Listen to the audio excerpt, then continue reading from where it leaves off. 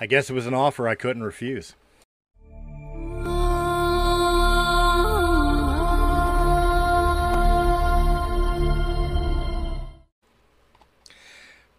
Sopranos. Very rarely do I get a chance to review something as obscure as a show with the noisiest eating ever.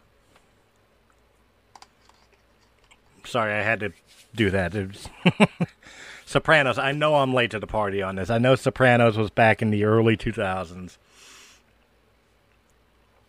And I know it's one of the most beloved shows on the planet. And I never watched the show. I was never into the idea of The Sopranos. I tried a couple times to do it in the first season, and just I couldn't get into it. It just wasn't my thing. And as of recently, I finally sat down and watched all 6 seasons, including the two-parter sixth season of this iconic show. And I gotta be honest, my opinion and point of view of the show was spot on in the first season. The first season is horrible. I just, it was slow, it was boring, a lot of things didn't click and connect in the right way for me.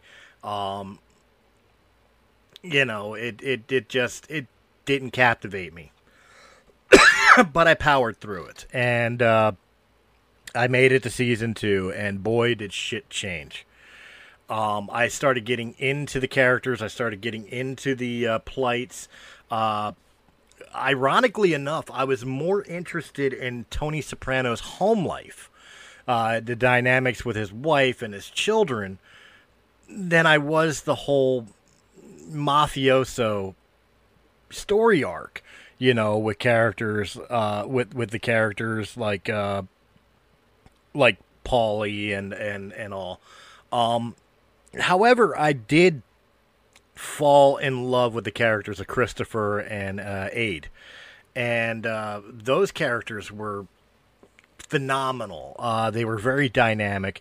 The story arcs that they went through, and the FBI trying to get in on them and everything from season 2 to season 5 was just, it was breathtaking. It was really nicely done. There was a healthy balance of those who enjoy the mob style movies and TV shows, along with just family drama type shows.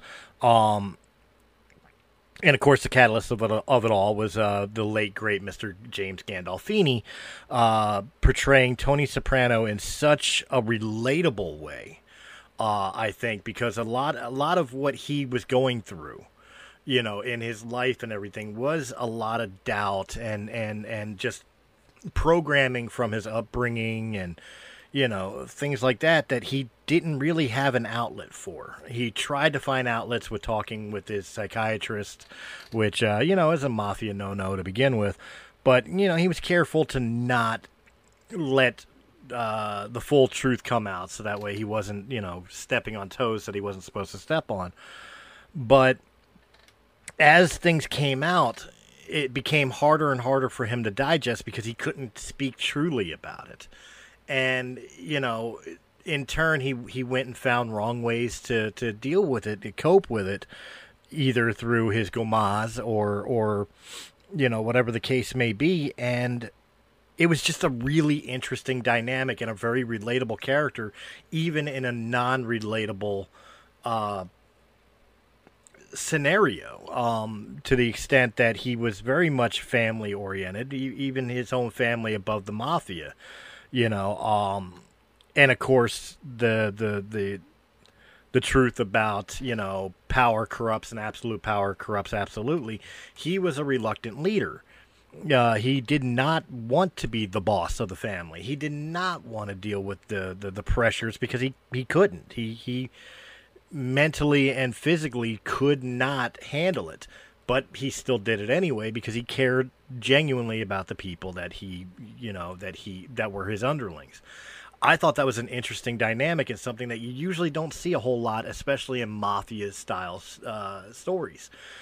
The caring factor within families is usually very conditional, in the sense that as long as you're doing right by the family's rules, then I love you. But as soon as you step out of line, you're sleeping with the fishes. And I mean, Sopranos had that too, but you actually saw like the fallout and aftermath afterwards. You had the hard asses like Paulie who were like, "Who gives a fuck?" Fuck him, and stuff like that. But Tony actually took it personal, in the sense that, like, okay, he executed the order that needed to be executed for somebody who was a rat, for example, or Vito, for people who know, spoilers, by the way, who turned out to be homosexual, and that was a big no-no in the family. Tony actually had remorse for it going down that path and doing what he felt he had to do. I thought that was a great character dynamic and story arc. But it leads us to season 6. Now, I will say this, preface it for season 6, and specifically the last episode, the final episode of The Sopranos. I know they had more planned. The way that ended, that was a season ender. That was not a series ender. And of course, James passed away, and they were unable to continue. But they should have done something with that episode, because I thought Game of Thrones' ending was bad. And people used to compare the final episode of Game of Thrones to the final season, the final episode of The Sopranos. I never understood that analogy until I saw this episode. And I can honestly say that episode made me feel better about the series ender of Game of Thrones. It's sad to say, but that was honestly the worst TV show ending I have ever seen. It left too much open, so much. I don't want to say left to the imagination, because I don't have a problem with left to the imagination, but so much unanswered that should have been answered, especially now knowing that there could never be any more Sopranos episodes. Not another season or spin-off or anything like that. It was so disappointing after investing so much time, after slugging through the first season, and then finally getting into the dynamics of the characters and the story arcs from season 2 through majority of season 6, and the dynamics and the really well-written story arcs. To have it end like that was such a blow to the gut, man. I literally almost took it personally. I really did. I almost took it personally. Like, this is an insult to what they created. So really, overall, my feelings of The Sopranos was, it was worth the watch, and I regret not sticking it out in the beginning a long time ago to see where it went. I usually have a 3-episode rule when it comes to TV shows. If you haven't caught me by the 3rd episode, you're probably not going to. This is one of those cases where I was wrong. It actually took a full season for me to get into it. With that said, despite the problems with season 1, and despite that god-awful ending, I have to give this a positive review. It really did deserve the credit that it has enjoyed all these years. The characters were spot on. Whether they were playing a relatable character like Tony Soprano and his family, or whatever, or you had the stereotypes, like some of Tony's crew, like Paulie, like Christopher. But Christopher had a great dynamic in turn. You felt for the characters. They were portrayed beautifully by the actors and actresses in this world. You felt like you were watching a Jersey Mafia. And it being from Philadelphia, I know what Jersey sounds like. I know what Jersey feels like. And Sopranos really did have a Jersey feel. It didn't feel like Hollywood pretending to be Jersey. It felt like Jersey. And that, I believed in the world. I believed in the world. I believed in the characters. I believed in the story arcs. I cheered when they killed Phil. I cried when they killed Christopher.